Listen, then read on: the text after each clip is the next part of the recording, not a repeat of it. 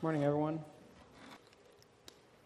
Father, we're so thankful for double imputation that our unrighteousness has been imputed to your Son as he hung on that cross and received all of our sin and then freely imputed his righteousness to our account. We're thankful that when you look at us, you don't see us in our own righteousness, which is really unrighteousness, but you see us in the perfect righteousness of Christ. You look at us through that lens of what your Son has done, and I pray that we would come before you at this time to worship you as we hear your word going forth with that at the forefront of our hearts and minds, that reality that Jesus has done this for us. And I think of not gratitude is almost an understatement for what should well up in our hearts, but really hearts of worship is what we should have as we consider what the gospel and what Jesus has accomplished for us. And so give us those hearts, Lord, that are receptive and anticipate what you want to say to us and want to receive the seed of your word. We think about those soils and how some were unreceptive. Give us hearts that receive the seed and produce fruit, 100-fold as a result. Use me as your vessel, Lord. I thank you for the way you've recorded so honestly Solomon's life and the things we can learn from him so that we wouldn't make those same mistakes. I want to do justice to the scriptures. So if there's anything that I failed to see in my studying this week, then I pray you'd bring that to mind so your people wouldn't be shortchanged. And if there's anything in my notes that shouldn't be shared, then I just ask my eyes would gloss over it, Lord. And we want you to be pleased during this time with what takes place and receive the glory and honor you deserve. And so we ask that by your grace that can happen. And we pray these things in Jesus' name. Amen. And amen. If you want to turn your Bibles to 1 Kings 11, that's where we find ourselves. The title of the sermon is The Need to Apply Wisdom, Part 3. We've been in a series called Pursuing Wisdom. This will be our last sermon talking about Solomon and his failure to apply wisdom. We've been looking at him for the last couple weeks, and it occurred to me we had looked at him from two completely different perspectives. First, we looked at him as an example of obtaining wisdom or acquiring wisdom, right? He sought wisdom. God gave it to him extraordinarily, more than anyone else has, more wisdom than anyone in all of history has ever received before. And then we started looking at him as an example of failing to apply wisdom, which is really to say we started looking at him as an example of foolishness. And so interestingly, you could say that we over these weeks have looked at Solomon as an example of wisdom and foolishness, right? He serves as a pretty extraordinary example of both, an example of wisdom and an example of foolishness. We know from Deuteronomy 17 that God told kings not to do certain things. They were not to multiply horses or wives or wealth because they could then put their faith or trust in these earthly resources versus trusting in God himself. And we know kings were not to return to Egypt or send the people back to Egypt. And we also know that Solomon violated all of these commands. He multiplied horses, wives, and wealth to absurd levels.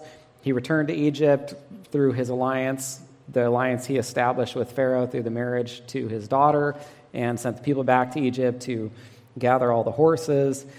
And so whether the word is ironically or tragically, Solomon received all this wisdom and completely failed to apply it. And what has been to me in reflecting on Solomon's life over these weeks, one of the great ironies in Scripture in my mind is that the wisest man to ever live was also the most foolish.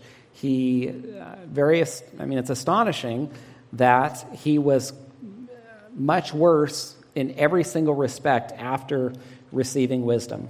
He did everything that a king was told not to do. And of all of the sins that Solomon engaged in, or all of the compromises that he committed, what was the worst? We talked about this. It was bad to multiply wealth and wives and horses and go to Egypt, but what was the worst thing he did? It was the idolatry that he engaged in. And so the man, just try to wrap your minds around this, that built the temple for the Lord is the same man who then went and built all of these idols to all of the worst idols in the Old, or built all these altars to all of these idols in the Old Testament. And so after receiving wisdom, he was worse in every single respect. And so the question that we've been wrestling with the last couple of weeks is, how could the wisest man in history be so foolish? And this brings us to lesson 1. Solomon's foolishness was produced by lesson 1, years of compromise. Solomon's foolishness was produced by years of compromise.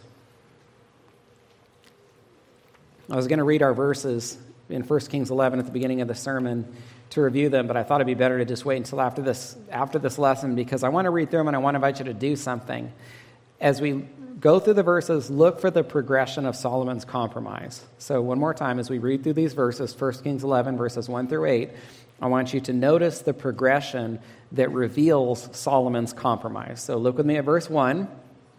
First, Solomon marries all these pagan women. It says, King Solomon loved many foreign women, along with the daughter of Pharaoh, Moabite, Ammonite, Edomite, Sidonian, and Hittite women from the nations concerning which the Lord had said to the people of Israel, you shall not enter into marriage with them. So this is strictly forbidden in God's law. Neither shall they with you, for surely they will turn away your heart after other gods. That Solomon clung to these women in love. And next, he permitted them to worship idols. And then they turned his heart away as the next step in the progression of his compromise. Verse 3 says he had 700 wives. So if there was a king that had a marriageable daughter, then it seems that Solomon snatched her up so that he can make an alliance with that nation. And those 700 princesses weren't enough. He also had 300 concubines. They turned away his heart. For when Solomon was old, his wives turned away his heart after other gods, and his heart was not wholly true to the Lord his God, as was the heart of his father David.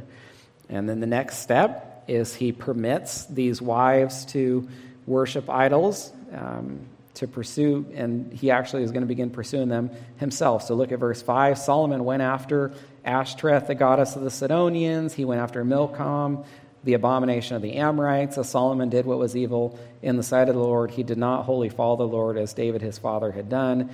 And then after he's pursuing them, he starts building all of these altars for them. Look in verse 7. Solomon built a high place for Chemosh, the abomination of Moab, and for Moloch, the abomination of the Ammonites, on the mountain east of Jerusalem. And so he did for all of his foreign wives who made offerings and sacrifice to their gods. And so did you notice the progression of compromise there for him? He marries the pagan women. He permits them to worship idols. They turn away his heart. He begins pursuing these idols himself, and then he's building worship centers for them. Now, all of this takes place over 8 verses. And so it's tempting to look and assume this happened very quickly. It's almost like one day Solomon is building the house of the Lord, and then the next day he's building altars to Moloch to sacrifice children. But that's not what took place. In Scripture, many years or decades, or even in Exodus 1, I think it's between 2 different verses, maybe verse 7 and 8, Joseph dies and another Pharaoh rises up that doesn't know the God of Israel. You have 430 years that pass there. The Scripture jumps forward from one verse to the next over 4 centuries. And so my point is, when you look at these verses, don't believe for a moment that this happened quickly or overnight with Solomon. These verses cover decades of progression, decades of compromise in his life that brought him to this point. He was ruined by what slowly occurred over many years. He didn't wake up one day and then have 12,000 horses or 700 wives. He didn't wake up one day and then suddenly silver is worthless in his kingdom because of all of the gold that he has acquired. Instead, what he did was he added a few horses here. He added a wife here. He started acquiring a little wealth here. And then he did that day after day, week after week, month after month, year after year, until he reached the point that we see here. So we could say this: Solomon acted very foolishly, but he didn't become a fool what? He didn't become a fool quickly, or he didn't become a fool overnight. He did act very foolishly. He did become a fool, but it didn't happen overnight. And this reveals, the reason I stress this is it reveals one of the dangers with compromise. Compromise is something that happens gradually. People that reach the point Solomon did, it's not as though they're walking and then suddenly they fall off a cliff. Instead of jumping off the cliff, it's just one step in the wrong direction, a small step. And then it's another step in the wrong direction. And then it's another small step. And then it's another small step. And so let's consider, what do these small steps look like? It's not controlling our thoughts. Perhaps a thought comes to mind. We know that we should take it captive. We shouldn't dwell on it. It should be removed. Perhaps There's resentment or bitterness we feel towards someone, and we know that it's ungodly. We're convicted about it. We shouldn't be dwelling on it. We should pray to the Lord to think on these things that are good, but instead we allow ourselves to dwell on these ugly thoughts towards someone. Or perhaps we don't rip our eyes away. I don't necessarily mean ripping our eyes away from someone attractive of the opposite sex. Perhaps it's just ripping our eyes away from a movie that we shouldn't see. Perhaps it's not ripping our ears away from music that we shouldn't listen to.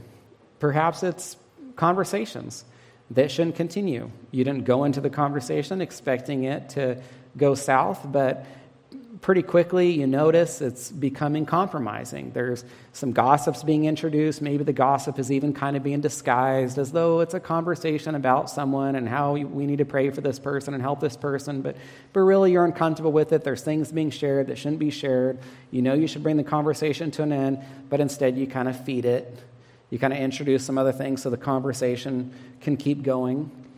Maybe it's a little bit of exaggeration. Generally, people who become habitual liars began through exaggeration. You wanted the story to sound a little bit better. You know, your heart was really for the people to appreciate the conversation and to find this entertaining. And there's even this really good point you want to make in the story, and so it's embellished just a little bit. It's nothing really serious. But we make these compromises in our communication, or maybe it's shifting blame. So we've done something, and God's given us some amount of time to repent, take ownership of it. But God loves us enough that when we don't, He stirs up someone who then either courageously or out of love for us, comes to talk to us about what we've done and how it wasn't right. And so this is God's way of graciously bringing this before us so we can own it and repent of it. But instead we make excuses, we shift blame, we kind of deny, we try to turn the tables and put it maybe even on the person. Well, what about you? I mean, you're talking about this, and what about these things that you do? And then these are those compromises. It's the blame shifting, the excuses, the conversations that go on too long, the setting our eyes on things that we shouldn't. And so the reason this is important is because sometimes it can look like sin takes place without any compromise leading up to it. It can look as though a sin took place without any compromise leading up to it, but that's simply not the case. Prior to that sin taking place, there have been some number of steps, probably small ones, or some number of compromises that have been made to get to that point. I'll just give you a couple examples. Let's say someone's driving down the road, or let's say you're driving down the road, and someone cuts you off. And you recognize that you respond in the flesh. And but you tell yourself this: well, it wasn't planned. I mean, it wasn't premeditated. I didn't plan to get so upset or scream at that person or lay on my horn and, yell those profanities that the person might have even been able to hear from their car. But it wasn't really in my heart. I mean, that wasn't really what I wanted to do. Well, here's the thing. It might look like it just happened, but there have been some number of times prior to that we previously did not control our temper to respond that way. Someone who's been self-controlled doesn't respond that way driving down the road when someone cuts them off. We get confronted about something, and we're embarrassed about it. And so we lie. We deny it. And it looks like it just happened, and we want to tell ourselves, well, I'm not a habitual liar. I don't lie often. It just happened that I was embarrassed and it caught me off guard, and so I said something that wasn't true. But the fact is, to be deceitful in that moment means that there have been some number of instances of deceit leading up to that. I mean, to lie that blatantly or outrightly to someone's face like that, where you can look someone in the eye and tell them something that's completely not true, or mislead them so much, doesn't just happen. That's the result of many small compromises that have taken place before that encounter. We sit down at the computer, we give in to the temptation to look at something we shouldn't. And so we tell ourselves something like, well, it just happened. I'm not used to this. This isn't my regular behavior to do this. Well, the reality is, for that to happen at that moment in front of the computer means that there have been some number of instances that we did not rip our eyes away when we should have. We've gotten used to setting our eyes on things that we shouldn't. I mean, to engage in something, that evil, which is what it is, to look at pornography, means that there have been some number of other times that someone attractive walked by and we allowed our eyes to just settle on things that it shouldn't. Where we start coveting something. We're coveting a house, or we're coveting a new car, or we're coveting a new relationship. Maybe we're coveting friends, or we're coveting, and by that I just mean we're coveting popularity. It can look like it just happened, but there have been some number of times before that we've chosen discontentment. And I'm using that language deliberately. We have chosen to be discontent, or we have chosen not to be content. The world wants to convince us that certain things are beyond our control, like love. Love is this emotion. It comes and goes. God commands us to love because we can love and we can choose not to love. Well, similarly, contentment is a choice. We choose to be content or we choose to be discontent. But the world wants us to think it's something we have no control over, and that's just not true. And so my point is, for the person that is sitting there feeling very discontent over something in their lives, whether it's their home, their car, their spouse, their children, that's because previously there have been some number of times that they have refused to be content before that have brought them to that point. And so when we sin, we have already engaged in many small compromises before that sin is birthed. I mean, even in the language in James 1, I'm trying to limit, the number of words I put in the sermon, or else I probably wouldn't have went there. I think it's around verses 13 and 14. The major point of James 1, 13 and 14 is that there is a progression to sin before it is born. I mean, that's why there's so much language of conception in those verses. You look at those verses and you're like, is this talking about sin or a child being born? Because it's describing the growth of sin in a person's life before it's actually birthed. So there's a very strong progression or some number of steps that have to be taken. I want to share a story with you that was shared with us. Some of you might have been there some years ago when we went to the biblical counseling training, or ACBC training. I think it was about 5 or 6 years ago. There was a gentleman who taught most of the classes, and he's in leadership in ACBC. He seems to be one of the more prominent men to travel and speak. And he shared about a time that he attended one of the leadership meetings, or one of the meetings for the different leaders within ACBC. And toward the beginning of the meeting, I suppose the man who was overseeing the meeting said, I need to share something with all of you. This gentleman, and then he shared the name of some very prominent person, had committed had some moral failure in his life. And so the gentleman who's teaching us during the counseling training, he said everyone just hangs their head. Everyone's looking down. Nobody says anything. It's completely silent for what seemed like a very long period of time, probably only a few minutes, but seemed much longer than that. And then finally the silence was broken by one of the men at the table who said, when he fell, he didn't fall far. When he fell, he didn't fall far. And that stuck with me. I thought that was a phenomenal way to describe what actually happens but doesn't look like is what's happening. And the reason I say that is here's what transpires. God is gracious, and so he allows sin to remain below the surface so that we have time to repent. God graciously does not expose our sin to the world so that we can repent of it before we have to be humiliated. But because of that, what happens is then when someone's sin is exposed, it looks like it just happened. It looks like there were no steps or compromise leading to that point. It looks like this major religious figure or leader was walking along and everything was great in his life or her life, and then suddenly they just sort of stepped off the cliff or fell into this major sin. And you're thinking, wow, they were doing so well. How could they have so quickly just fallen so far? That's not what happened. They were not doing so well. Things were not going wonderfully or uprightly for them. Nobody is walking along and then suddenly, spiritually speaking, they fall off a cliff. They've been taking little steps down for weeks or months or years. It's been countless compromises for them to reach that point. No man who loves his wife and is faithful to her just immediately turns and commits adultery. There have been multiple instances of compromise for that to happen. And so when you get the news or you hear about some big scandal or something like that, that person didn't fall far. That was just the last step for them.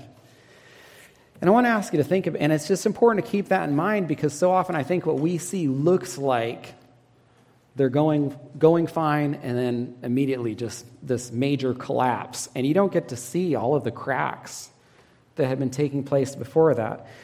One of the things I want to ask you to consider is how much, or let me say it like this, do you think Solomon, or the man in the story that I just shared, or any of the people who experience big scandals or moral failures, ever imagined things would reach the point that they did? No. If they had any idea that they were going to find themselves where they end up finding themselves, then what? They never would have done that. They would have stopped the compromises earlier. And this reveals one of the other dangers with compromise. So here's the two dangers if I haven't been clear about it. One of the dangers with compromise is that it's gradual or it's slow, because it's what? It's just one more small step after some number of other small steps. It's never some giant leap. It's just been a small step followed by another small step followed by another small step. So the gradual nature of compromise is one thing that makes it so dangerous. And then the other thing that makes compromise so dangerous is the perceived harmlessness. The perceived harmlessness. It just doesn't look that dangerous. It doesn't look that detrimental. It doesn't look like anything really bad is going to happen. I mean, if people thought something really bad was going to happen, if people thought they were going to lose their marriage or lose their family or lose their children, and we don't generally, our minds kind of go to something like maybe sexual sin. But let's just say someone with an anger problem who's just been screaming at his family or his spouse or children for some amount of time. Maybe it carries them into the workplace too, and then they lose their job or they lose their marriage or they lose their children. And I'm not defending abandoning your spouse because your spouse has an anger problem, but I am trying to make a point. That gentleman who has this pattern of emotionally abusing his family, by the time he has lost them, did not imagine that was going to happen. People never imagine the consequences to be as bad as they end up being. They never expect to find themselves so far from where they used to be. You almost can imagine that the person who has taken so many small steps in the wrong direction could get out there and look back and think, I don't even recognize myself anymore. I cannot believe how far I have fallen or how far I have come from where I used to be. I mean, when did this happen? How did this happen to me? I did not used to be like this. I never would have done some of these things years ago, but because it was just one small step after another that seemed harmless, I am now finding myself in this situation that I never imagined, doing some things that I never would have done, even just a few years ago. There's a saying, and I agree with it, that sin will take you farther than you want to go, it will keep you longer than you want to stay, and it will cost you more than you want to pay. The only issue I sometimes take with this is it gives the impression that there's almost a little bit of a denial of compromise. Really, I think this might be equally true to say, or perhaps even truer. Compromising will take you farther than you want to go. Compromising will keep you longer than you want to stay. And compromising will cost you more than you want to pay. Because before someone has reached that point with sin, where sin has taken them farther than they want to go and all those other things, there's just been so much compromise that has allowed them to reach that point. Now, I'm sure Solomon, he never imagined. We're not going to read any further, but I think most of you know he ends up losing most of the kingdom, if not for the covenant that God had made with Solomon's father David. It seems he would have lost all of the kingdom. So I'm certain that he never expected everything that he ended up experiencing. Solomon thought there'll just be a few compromises. It's a few horses. It's a few pieces of gold. It's just one or two more wives. He didn't think it was going to be hundreds more, literally hundreds more wives, literally hundreds or thousands of more pieces of gold, literally thousands more horses. He never thought it was going to end up costing him as much as it did. And later, I'm sure he would have given just about anything to be able to go back and undo what he did. And when I say that, what I mean is to go back and not take that first step. Because you say, well, how far back does he have to go? You've got to go all the way back to the beginning and not take that first step down the staircase that leads to that final step at the bottom. And how many people have felt that the same way? Maybe none of us have experienced something of that sort of magnitude, that Solomon experienced, but I think all of us can probably look at a few instances in our lives and say, I'd do just about anything to go back and not say that or not do that. I wish I hadn't done this or I wish I hadn't done that. And if we're honest, the only way to ensure that we didn't do that would be to go back far enough that we didn't take that compromise in that direction in the first place. And so, as your pastor, I'm inviting you, consider, are there compromises in your life that you need to turn back from? Have there been some small steps that you've taken that have brought you in a direction that you know that you shouldn't go? Are there some behaviors or actions that you're engaging in that you know are wrong, but you keep telling yourself, well, it's small, it's just one more step, it's just one more instance, it's just a little bit more, it's not really that big of a deal. It'll end up being a big deal, especially if God has to expose it because we refuse to repent from it. One reason I think it was so easy for Solomon to compromise is this: all the good he did. This is one of the reasons that Solomon is such an anomaly. Let me say this. Is Ahab an anomaly? Ahab's not an anomaly. Is Jezebel an anomaly? Jezebel's not an anomaly. These were evil people. They do evil things. Solomon is an anomaly simply because of all of the good he did. That's what makes him so confusing, and this brings us to lesson 2. Solomon's foolishness was produced by justifying. He could look at all the good he did. Solomon's foolishness was produced by justifying.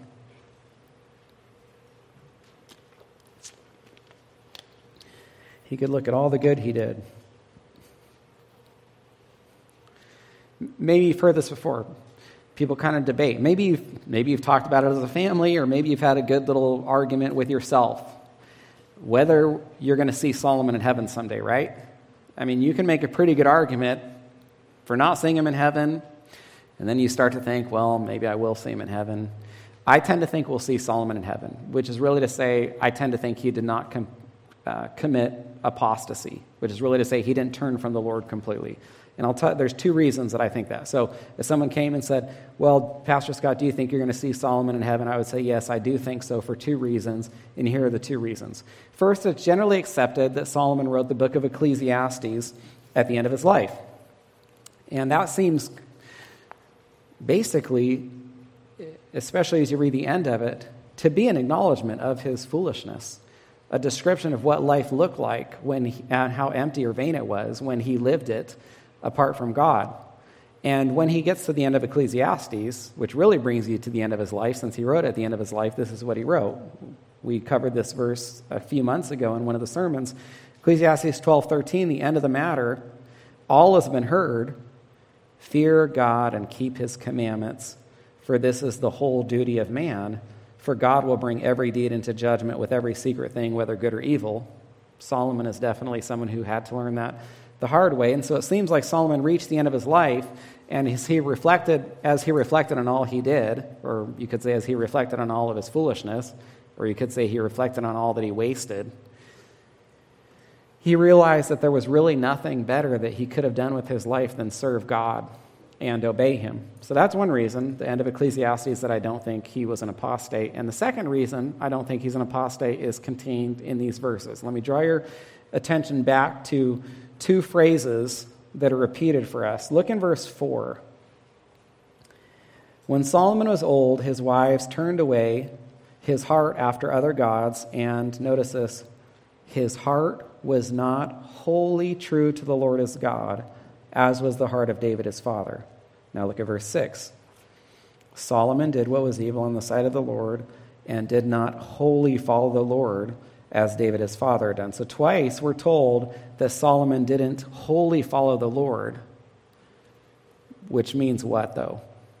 He did sort of follow the Lord. He didn't abandon the Lord completely. He didn't turn from him completely. He simply made the Lord one of the other gods that he worshiped. It's more like he kept worshiping the Lord. He just added all these other false gods to his religious life. I'm not defending it. In fact, I'm making a point that this is part of the problem, or much of the problem for Solomon. He could tell himself what? I never stopped worshiping the Lord. I've never gotten the Lord out of my life completely. I've still been having a relationship with him. I've enjoyed these few weeks preaching about Solomon. I was familiar with him. I'm sure most of you were too. But I hadn't preached on him before, which means I really hadn't committed as much time to his life as I have the last few weeks. And so what I've done is I've tried to put myself in his place, which is really to say I've tried to say, what was he thinking? And here's what he was probably thinking. Yes, I built altars to these other gods, but it's what my wives wanted. I did it for them. It wasn't my idea. Really, it's because I was married to them that I had to do it. I haven't stopped worshiping the Lord. I still have a relationship with him. I'm still following him. I still offer sacrifices to God. And in fact, I probably offer more sacrifices to Yahweh or to God than anyone else in my nation or anyone else alive today. I'm doing more for God maybe than anyone else in all of history has done for God. Solomon could think that. And in some respects, there's a lot of truth in it. He could say, I am the one who built the temple for God. Who else did that? My dad couldn't even do it. And my dad was a man after God's own heart. God told my dad that he couldn't do something, and then he chose me to do it. Now, all these other idols, they just got some altars from me. I gave them some high places. But you look what I did for the Lord. I built him a magnificent house. It's one of the wonders of the ancient world. In other words, Solomon could say, for anyone that's honest, all they have to do is look at me and tell how much I still love the Lord and how much I'm still doing for him. So what's my point? My point is it was very easy for Solomon. I don't know for sure, obviously, whether he said any of those things. But I am convinced that it was very easy for him to justify his disobedience because of the amount of obedience in his life. Or it was very easy for Solomon to justify the unrighteousness in his life because there had been an amount of righteousness. If I said to you, did Solomon do some very good or wonderful things for God? What are you going to say? Yeah, he did. There are ways in which he was a tremendous servant of the Lord. Few people in all of human history can compare to Solomon in terms of things that were done for God. But that's sort of the issue. It's a lot easier to justify disobedience when it's accompanied by an amount of obedience. Let me say that one more time. It's a lot easier to justify an amount of disobedience when it's accompanied by an amount of obedience. I'm doing these things that I shouldn't do, but look at all these other great things that I am doing. On Wednesday night, Andrew taught, prior to our time of prayer, on Saul failing to slaughter all the Amalekites. You know the account. I mean, if you want to talk about another individual whose life was ruined because of compromise, you're going to be hard-pressed to find a better example than Saul. So Saul is commanded to wipe out all the Amalekites, and what did he do? He did mostly. He wiped out most of them. Saul thought partial obedience was obedience. And so the prophet Samuel comes to Saul, confronts him about his sin, and then in 1 Samuel 15:15, Saul said, so first he blames the people. They had brought them from the Amalekites, for the people spared the best of the sheep and the oxen, and then this is why. To sacrifice to the Lord your God, but the rest we devoted to destruction. What did Saul do? He justified by saying, I did something bad so that we could do something good. We kept the animals, but only so that we could offer them to God. And so he said he compromised for a good reason, being able to slaughter these sacrifice the animals. We spend a lot of time talking about Solomon, but we should consider how we can do this too. We can justify disobedience by saying, I have done enough. I have done most of what God wanted. I've went this far in my obedience. I've been obedient in these areas of my life. Yeah, okay, I'll be honest. Yeah, I'm disobedient here. There's this thing I did that I shouldn't do. But look at all these other areas of obedience. I mean, compare me with him. I'm not nearly as bad as him. I'm doing way more good things than he's doing or she's doing. There are these other good things that I'm sure God notices, which probably stops him from being mad about this sin or bad thing that I'm doing. And so one of the reasons that Solomon could believe God was pleased with him was because you've got to sort of wonder, you've got to ask yourself, how could Solomon go this long being convinced that nothing bad was going to happen because of all of the things that he had been doing well? And so the compromise was very easy to justify. And one of the other things that allowed Solomon to compromise, or believe, a better way to say it might be, another way to believe, for Solomon to believe that nothing was really wrong, or to believe that God was pleased with him, is because of how much God blessed him. I mean, if I said to you, did God bless Solomon? You say, yeah, he was tremendously blessed. What is it easy to think what is very easy to think when God blesses us? He must be happy with me, and he must be happy with me because I'm doing things well. I'm doing the right things, or else. And can you imagine how difficult it is to be God? You want to bless people, you want to give them gifts. Every good and perfect thing comes from him. But then you give people gifts who are in sin, or God is gracious to people or merciful to people who are in sin, and then it allows them to think that they're not really in sin because they wouldn't be getting this good thing from the hand of God. I just cannot even imagine for a moment what it must be like to be God and how to deal with people and know what's best for them.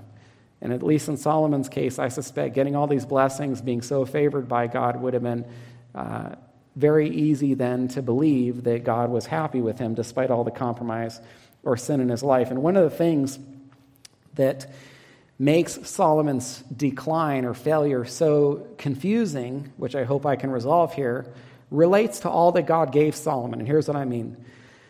If Solomon acquired all of his fame, wealth, honor, everything he had in his own effort, that would be one thing. Because we could say, well, that's not what God wanted for him. That's just what Solomon was able to do. But the problem is what? Why did Solomon have all these things? Because God gave it to him. 1 Kings 3:10, God was pleased that Solomon didn't ask for all these things, that he asked for wisdom to govern the people well. And so 1 Kings 3:13, God says, I'm going to give you all these other things that you have not asked for, both riches and honor, so that no other king shall compare with you all your days.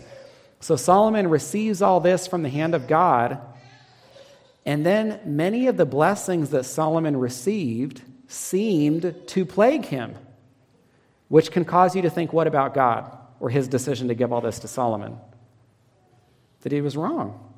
You can look and say, it looks like God made a mistake.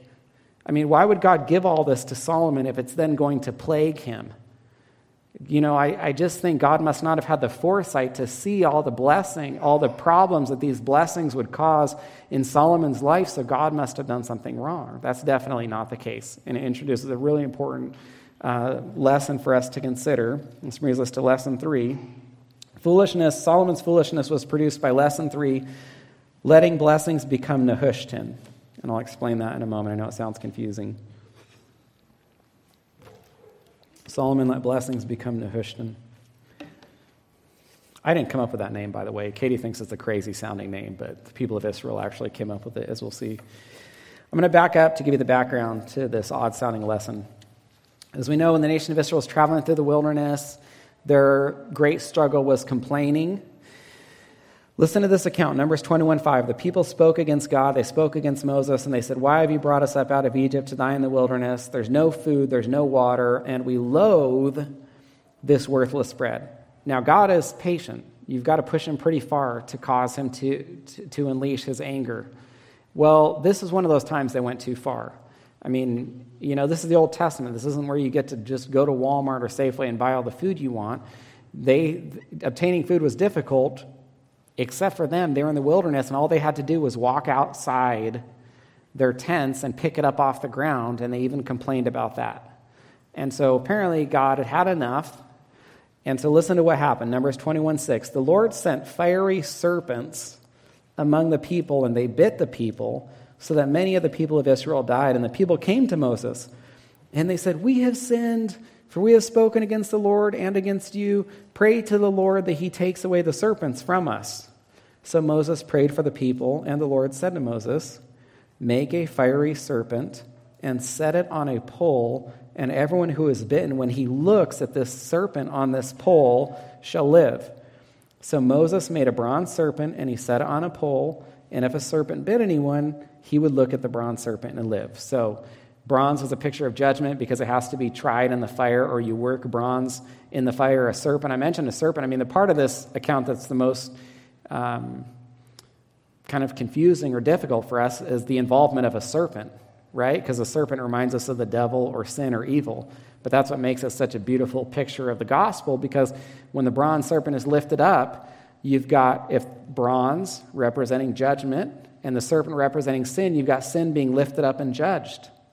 The people were able to look at this and to be saved, or they were saved by grace through their faith, or looking up as this was lifted up. And you can say, well, that sounds a lot like the gospel. It does sound a lot like the gospel. It's a picture of the gospel. I mean, that's not my opinion. That's why Jesus himself compared himself with the bronze serpent. John 3:14, as Moses lifted up the serpent in the wilderness, so must the Son of Man be lifted up, that whoever believes in him or looks at Christ in faith on that cross, as people were looking at that bronze serpent being lifted up, would have eternal life. And so in one of the most beautiful instances of Romans 8:28, or God working all things together for good, he takes the rebellion or sin of the nation of Israel, and from that produces this tremendous picture of the gospel, or of his son Jesus Christ. But then something happened. The people kept the bronze serpent, maybe like somewhat of an heirloom, like Aaron's staff that budded or the pot of manna. And so they're holding on to it, and now we won't turn back to 1 Kings 11. Turn to 2 Kings 18 so I can show you something. One book to the right to 2 Kings 18.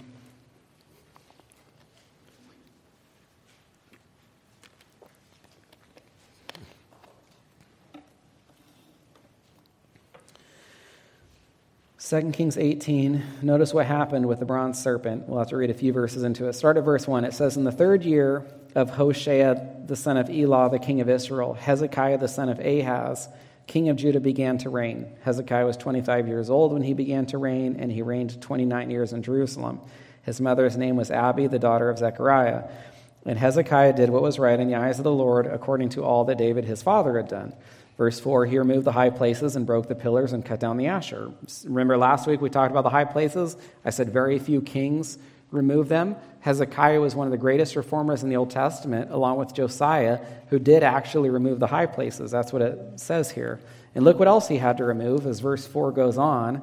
He broke in pieces the bronze serpent that Moses had made those centuries earlier in the wilderness. For until those days, the people of Israel had made offerings to it. It was called Nehushtan.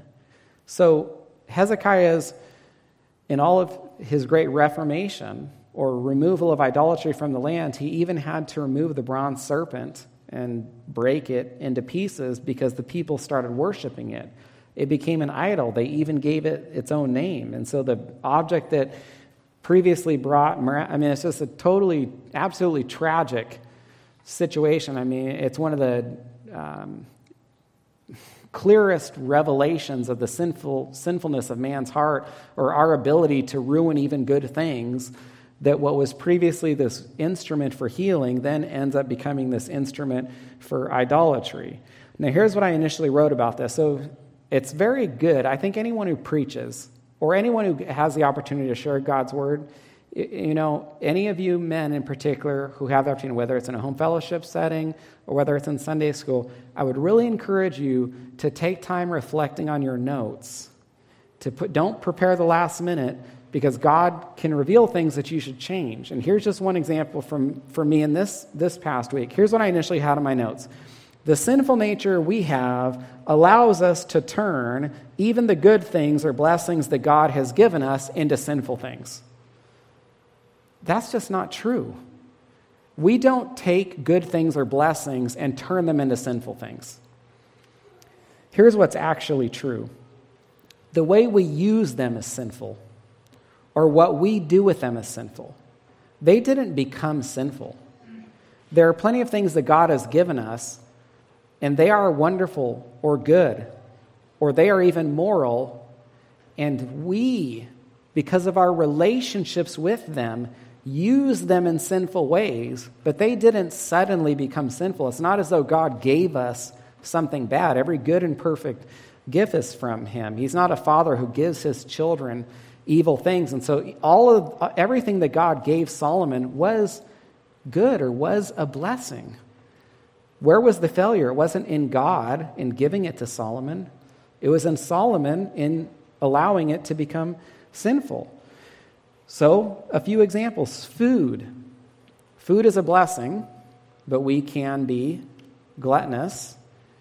Work is a blessing. We can be workaholics. Physical intimacy is a blessing, but we can be fornicators or we can be adulterers.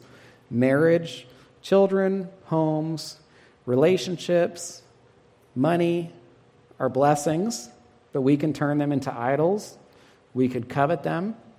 And so these things they're no more sinful than the bronze serpent, but when we start having sinful relationships to them, then they become Nehushtan, right? It's not as though the bronze serpent itself was this good thing in the wilderness and then became this bad thing. It was just the people's relationship to it that became bad. And so God gives us blessings, but we're responsible with what we do with them. We must be good stewards. It's our responsibility to handle them well or to handle them in a way that pleases him or handle them in a way that honors him. It's interesting. God gave Solomon so much. I know this about myself. If I was in Solomon's place, I couldn't have handled it. I could not have handled all of that fame. I don't think I could have handled all of that wealth. I mean, it's a blessing to not have more money than we have sometimes. People say, well, I want God to be fair. You don't want God to be fair, for one, then everyone would go to hell, right? But the other reason you don't want God to be fair is because you can't handle what other people can handle. In the parable of the talents, why does one person get 5 and another one 2 and another one 1? Is it because God wants to be unfair or unloving? No, it's because God is being loving because he knows that this person should get 5 and that's what's best, and this person should get 2 and this person should get 1. And the real beauty is the person that gets 2 is not expected to do everything that the person that gets 5 receives.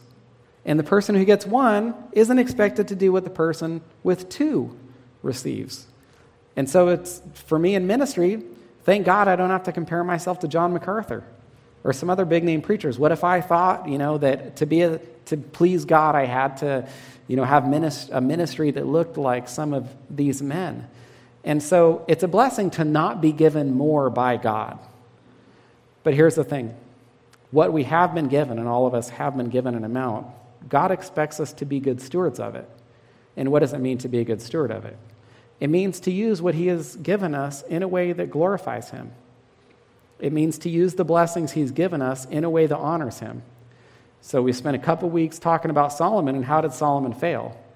He failed in that he stopped using what God had given him in ways that honored God. It's not that the fame became bad or the riches became bad or the honor or any of the things that God gave Solomon. None of those things became bad. It's just that Solomon started using them in bad ways or stopped using them in ways that glorified God. That's the main reason that he failed. We've been talking about how the wisest man in history could be so foolish. And this is what I would say. We've actually talked a lot about symptoms. Basically, up to this point, everything I've said about Solomon has been a symptom.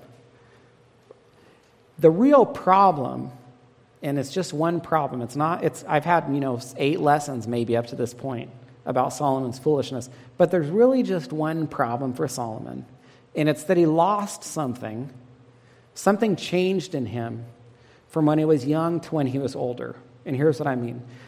If you remember when we were in 1 Kings 3, Solomon is a great Old Testament example of the kingdom ethic that Jesus preached to his disciples in Matthew 6:33 when he said, "Seek first the kingdom of God and his righteousness, and all these things will be added to you." Remember, God offered all these things to Solomon, and Solomon says basically, I want wisdom so I can serve you.